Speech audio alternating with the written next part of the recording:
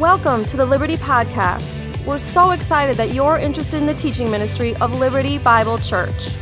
We're a multi-site church that exists to share the love of Christ across Northwest Indiana. If you're looking for a church home, please check us out at our website, findliberty.net.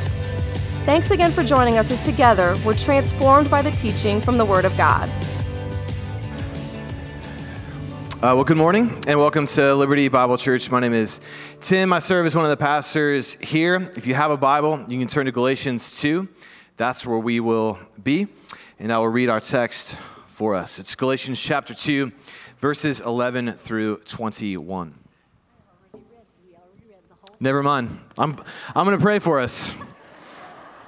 Unless you want, it's good. I can read it again. I'll pray. Father, your word is truth, and we want to live by truth. And so as we open your word now, I pray you would help us to live by truth for the glory of your Son, Jesus. Amen. I got in his face. That's what Paul says he did to Peter at this church in Antioch.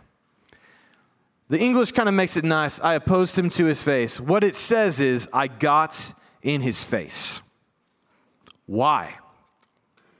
These are, I would say, the two most important church leaders in the early church, Peter and Paul.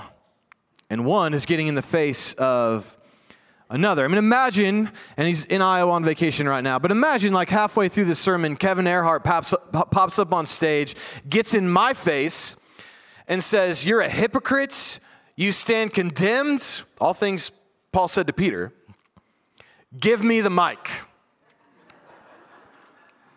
That'd be a weird moment for me, but also for you.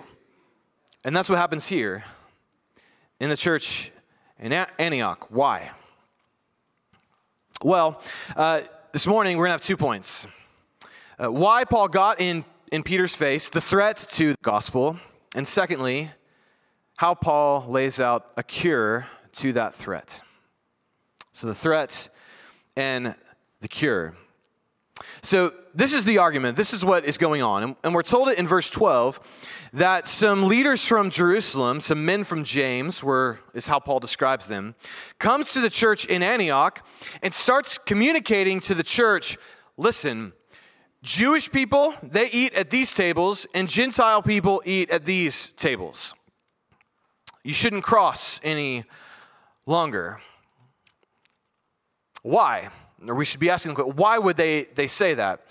And there's a couple of reasons why they would try and do this. And one of them we've talked about each week of this Galatians series so far, which is when Christianity launched, one of the most important questions that had to be answered was, what do you do with all of the Old Testament laws, the ceremonial laws that Jewish people practiced in order to be able to worship God?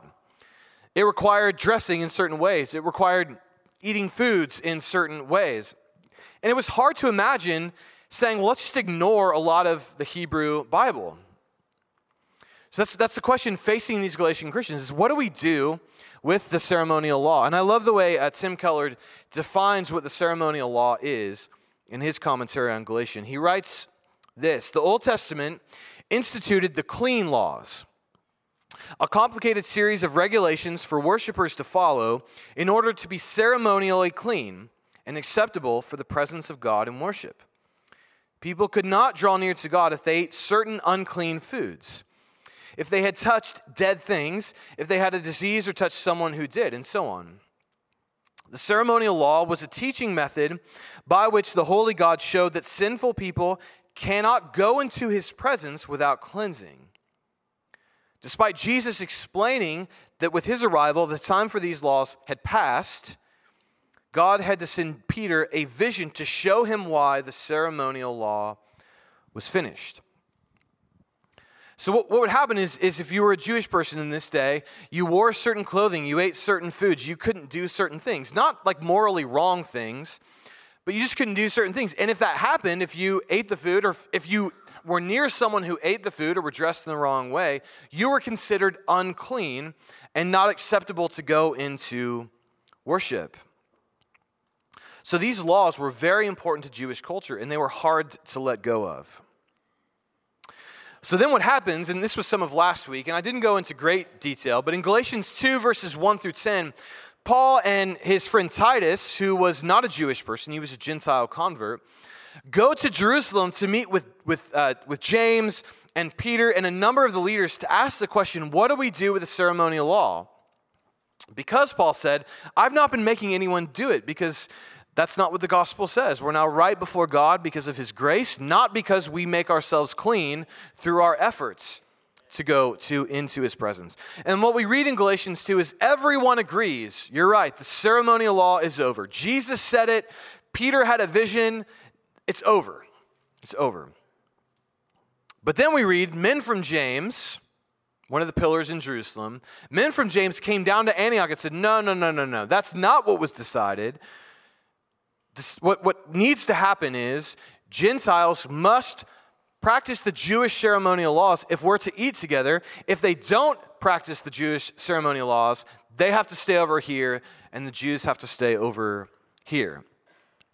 Now, this might be confusing to you. Wait a minute, I thought you just said they all decided in Jerusalem not to practice the law, but now James is sending men to say you have to practice it again?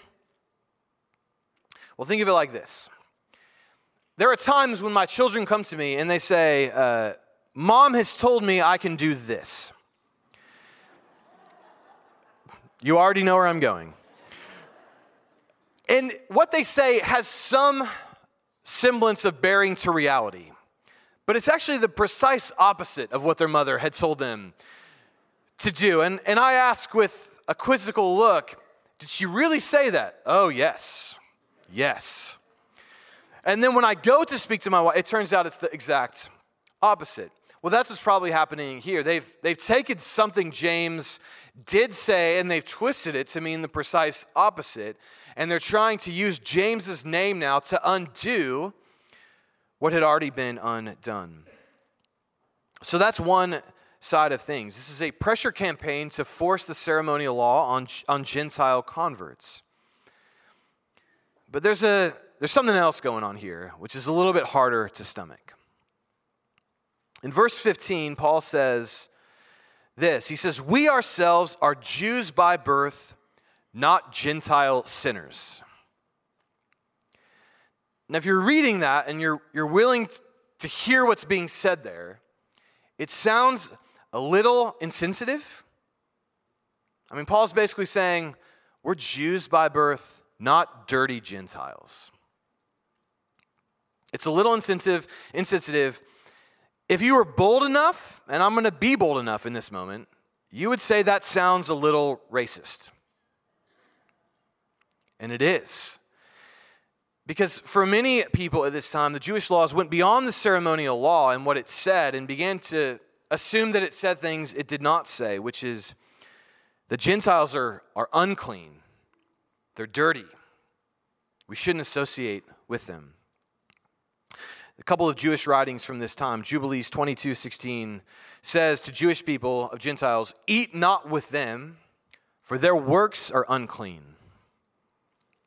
Or in the letter of Aristeas, to prevent our being perverted by contact with others or by mixing with bad influences, Moses hedged us in on all sides with strict observances connected with meat and drink and touch and hearing and sight after the manner of the law. We don't want to be perverted by those unclean people, therefore we must withdraw from them. Now that was not the point of the ceremonial law. It's totally normal to say, this is my culture and I love it. I dress a certain way, I eat a certain way, I listen to a certain type of music. That's all good. But we often take that to the place of, therefore my culture is better than yours. Your music is inferior and wrong. Your dress is wrong. Your food is disgusting. You are unclean. I don't want to be around you. You should go back home. And that's what's behind Paul in verse 15 when he says, we ourselves are Jews by birth, not Gentile sinners. But then he does something. He says, Peter, yet we know that a person is not justified by works of the law, but through faith in Christ. Here's what he's saying with that second half of the statement. He's saying, yes, we're Jews by birth, not Gentile sinners. But Peter, what happened when Jesus saved us? We said we are sinners, unclean, not justified by works of the law, but through faith in Christ's graciousness towards us because of his finished work. That this idea that my culture is better than yours, therefore you are inferior to me, unclean, you must remain separate, is the seed of ethnic nationalism, ethnic division, and ultimately racism. Do you see why Paul got in Peter's face? This is not just about having a good potluck where everyone shares the same tables together. There's far more going on here than that. That if this persists, and Peter refuses to eat with Gentile people, and Jewish leaders refuse to eat with Gentile people, the church is going to be split into two. There's going to be a Jewish church, and there's going to be a Gentile church. There's going to be a church built around the ethnicity of the Jewish people and their Hebrew scriptures, and there's going to be a Gentile people that does not include those things. The church is going to be split in two. Now, I'll get to the end. The good news is Peter repents. And the church becomes a truly trans-ethnic movement. One of the things that excites me about being a Christian is this is the only religion that is truly trans-ethnic in its makeup. If you were to ask, where's the center of Islam? There's an answer. There's a city, there's a place, there's a culture. If you ask where the center of Judaism even is, there's a center, a place. If you ask, where's the center of Christianity? There's no answer. Because the church is thriving on every continent in the world. Currently, the church is most thriving in South America, in Africa, and in Asia. There's Christians in North America and in Europe. There's Christians in Australia. If there are enough people in Antarctica, I don't know if people are living there or why they would live there, but if there are people in it, there are Christians there. Because at this moment, Paul made clear the gospel is a trans-ethnic movement. It's not attached to a particular culture. And no culture can look at another culture and say, you are inferior to us, Christians. Do you see why Paul got in Peter's face? And Peter repented. That's the good news. And the church did become a trans-ethnic movement that has swept through the world. And because Peter repented, you and I are now Christians. The gospel got to Europe because it wasn't stopped in the Middle East. But I want to pose a hypothetical to you this morning. What if Peter didn't repent? What if when Paul got in Peter's face, Peter stood his ground and said, no. There will be a Gentile church and there will be a Jewish church. Or if he had said something like this, okay, well, I will permit Gentiles to be Christian as long as I don't have to eat with them. I will permit Gentiles to be Christians as long as when the church gathers, we put them in the balcony where we don't have to see them. Or if Peter had said, I will permit Gentiles to be Christians as long as we build separate bathrooms, separate water fountains, separate lunch counters so that I don't have to share space with unclean people. Peter repents, but we don't have to wonder about that hypothetical because we live in that hypothetical. Our culture is an ethnically divided church because we've had an ethnically divided history. And that for most of our history as Christians in America, many white Christians believe themselves to be ethnically superior to Christians with more melanin in their skin tone and refuse to share their table as equals. So for me to briefly walk through that history, that many slaves in the United States had Bibles, but they had to hide them from their masters because their masters didn't want them reading books like Exodus or Galatians because of what was in them. Galatians 5:1, it's for freedom Christ has set you free. You don't want a slave reading that. So if a slave got a hold of a Bible and a master got a hold of that Bible, they would cut out the book of Exodus. And we have remnants of Bibles given to slaves with half the Bible cut out anything mentioning freedom.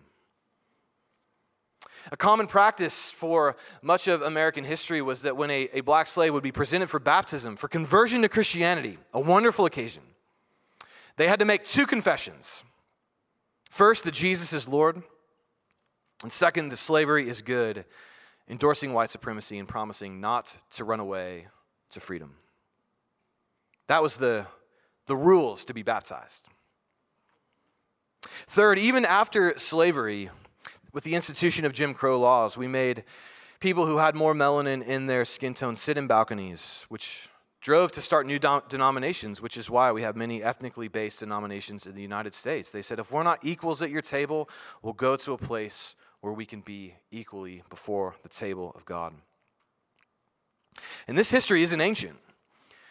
Tony Evans, in his book by Moody Press, Oneness Embraced, tells of in the mid-1980s, wanting to start a radio ministry. Tony Evans, famous preacher from Dallas, a black man, a black Christian, which is largely irrelevant, but he was told by white radio broadcasters, white Christians don't want to hear a black preacher, so we're not putting you on the radio. It's the 1980s. I was alive.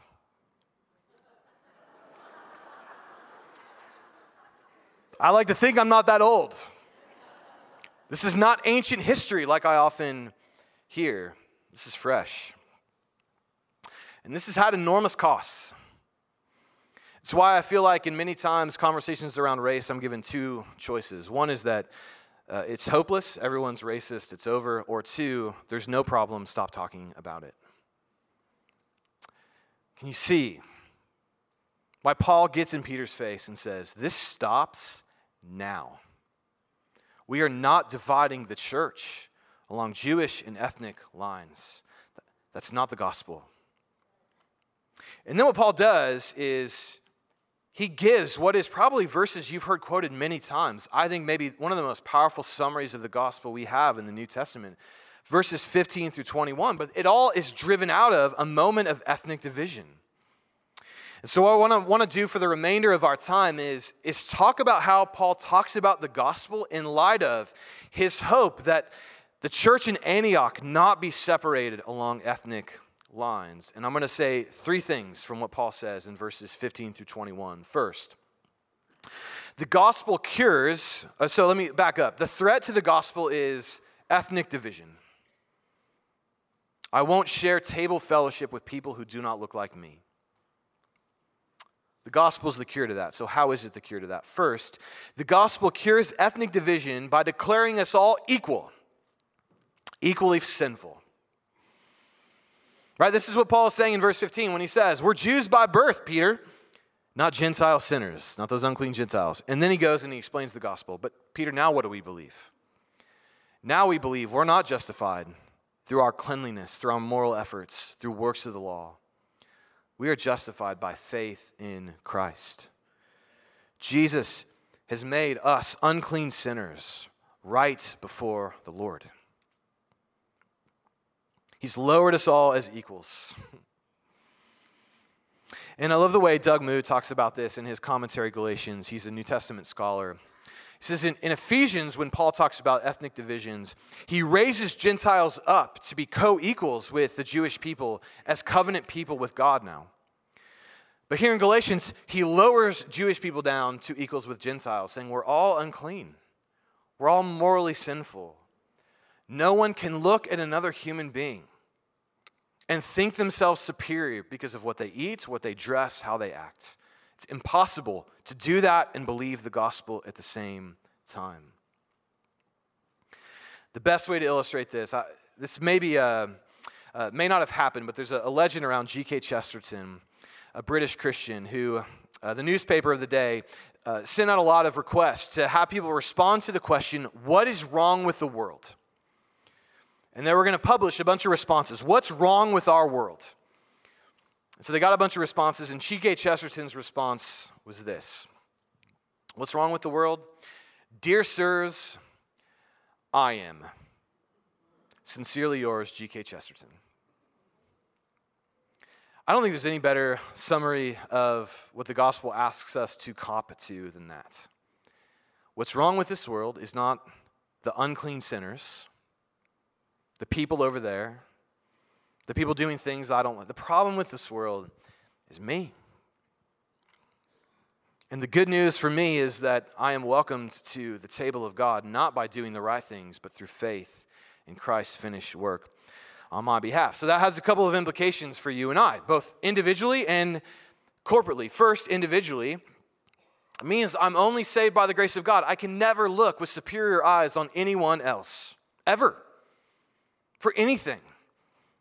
But secondly, it has social and societal implications, because what happens when sinners get together and start building governments and churches and denominations and structures? What happens? Sinners build sinful things. And so I love the way M. Scott Peck puts this. He says, one sinner is a labyrinth, mass of lies and twisted motives and distorted communications. That's good news. It's one patient.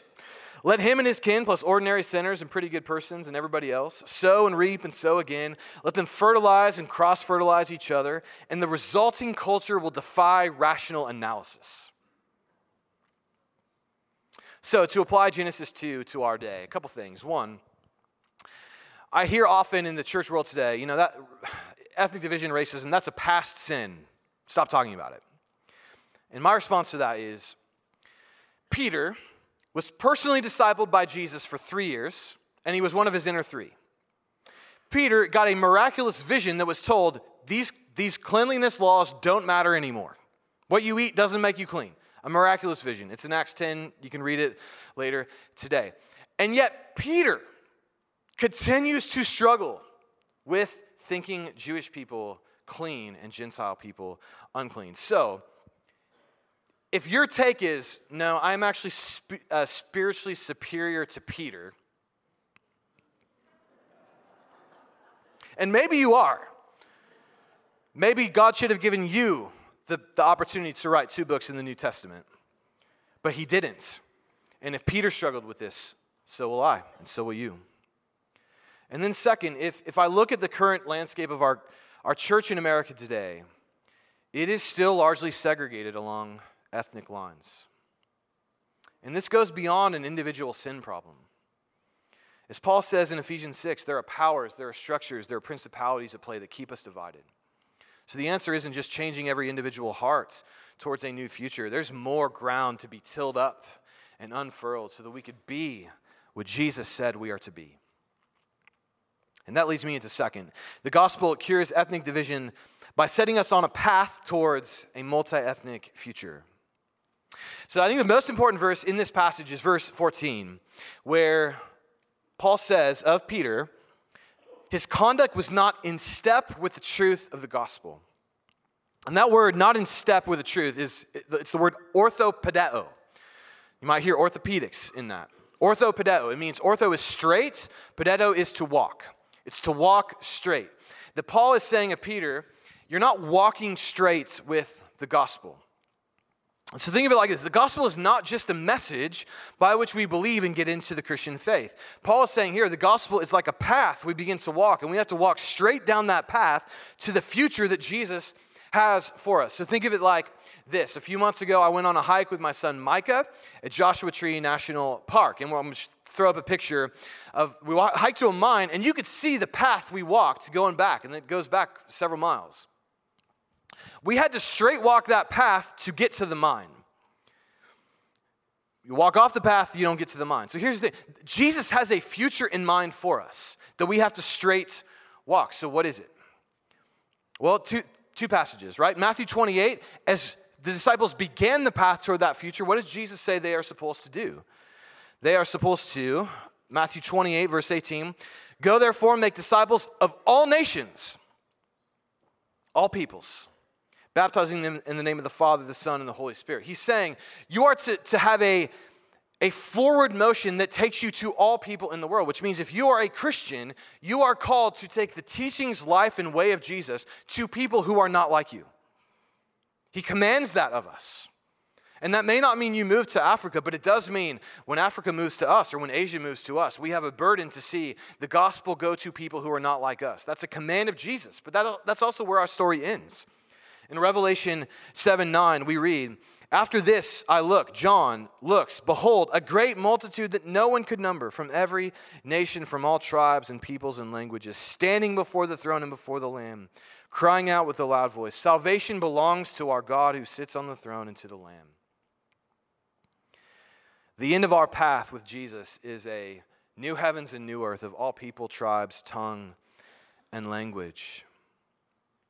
And yet I often hear from Christians in our context today, that's true, but people prefer their own preferences, their own music, their own styles, and everyone should just kind of sort along those lines, and that's how the church should work. And that is a true statement. That is not a gospel statement, but that is a true statement. The gospel says, I'm walking a different path. And I'm going to straight walk a path where my table is included with people who are not like me, who love Jesus and serve him, and I learn and grow from them. So, maybe you're sitting there thinking, wow, I didn't expect this. I haven't even had my donut yet, and what are we doing? Let me say, I want to invite you to two responses this morning. First is some of you, maybe you've been thinking about this, or you're like, I haven't been thinking about this. We're going to have some reading groups this summer, led by Karna Driscoll and Charles Nathan, our Mosaic group, and we'd love to have you maybe join up with one of those groups, just to learn more kind of what's behind some of what I'm saying this morning. But two, and this is probably for all of us, the first one probably isn't. My hope is that you'll leave this sermon refusing to settle for what Christianity is today in the United States. That you'll refuse to settle for what Christianity is until you know Christians in Gary, Indiana, and in Ethiopia, on the south side and the north side, in Asia, South America, because the world has moved around us, and Jesus has commanded you, as a part of your discipleship to him, to take his gospel to all nations. This is a part of your calling. And too many Christians, I think, we're settling for a Christianity where we only have people like us at our table. And can I say, as someone who has spent time with global Christians, or spent time with Christians in parts of the city that people like me typically don't live, I find such vibrant expressions of faith. I long for Revelation 7, and I lament what is and what has been made because of the history we walk out of. Don't settle for less than what Jesus told you to walk towards. And it is a people of all tribes, all tongues, all nation, crying out before the Lamb, salvation belongs to the Lord and to our God. That's second. Third and finally, this will be brief, the gospel cures our ethnic division by the Son of God inviting us to his table. So we've been asking this question, but on what basis does God want to have fellowship with you and with me? And Paul says it in verse 20. I shouldn't have closed my Bible. Verse 20. I have been crucified with Christ. It's no longer I who live, but Christ who lives in me.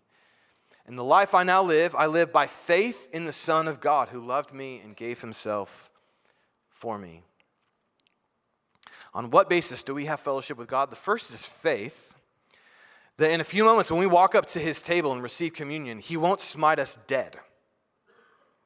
Even though the whole point of the cleanliness laws was to say, you can't just walk into the presence of a holy God. You're not clean. You're not morally sufficient. You can't do it. Like, you got to earn your way. You got to be clean to come into the presence of God. You can't just walk into the presence. So how do we walk? Well, we walk in by faith. Faith that Christ has completed everything sufficient for me in order to be at his table. And it's not blind faith.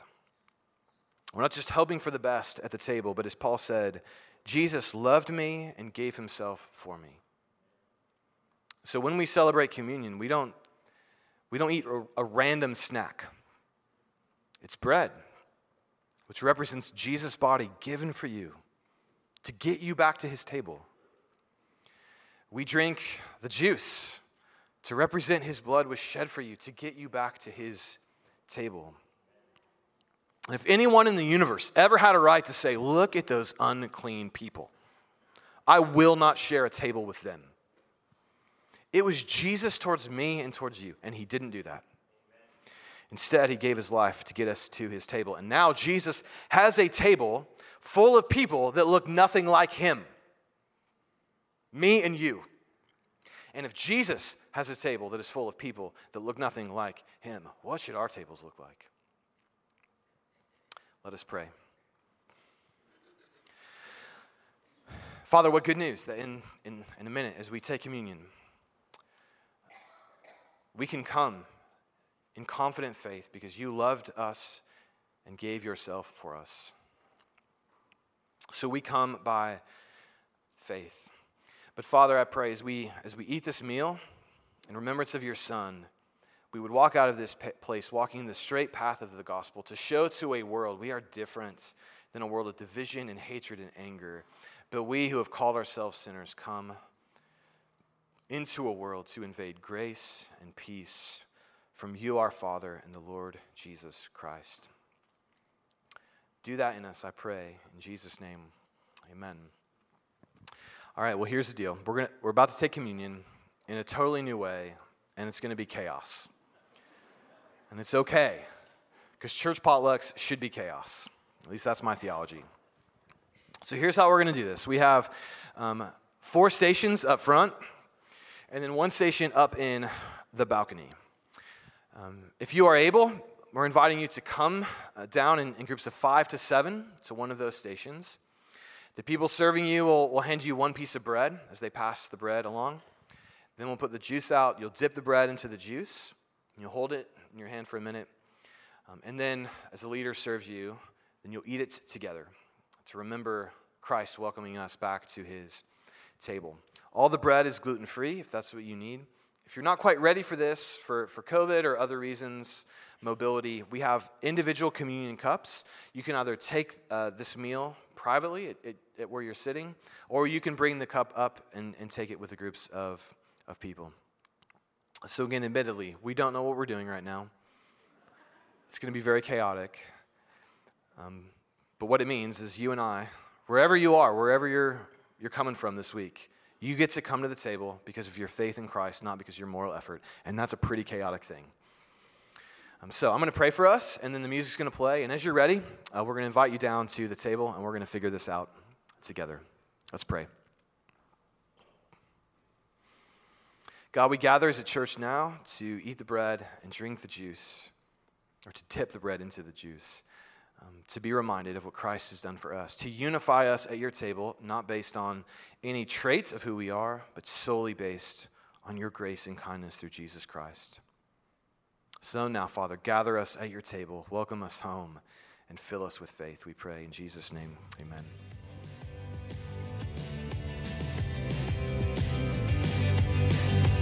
Thanks for being with us today. If you'd like more information on our church or a place to connect, you can check us out on the web at findliberty.net.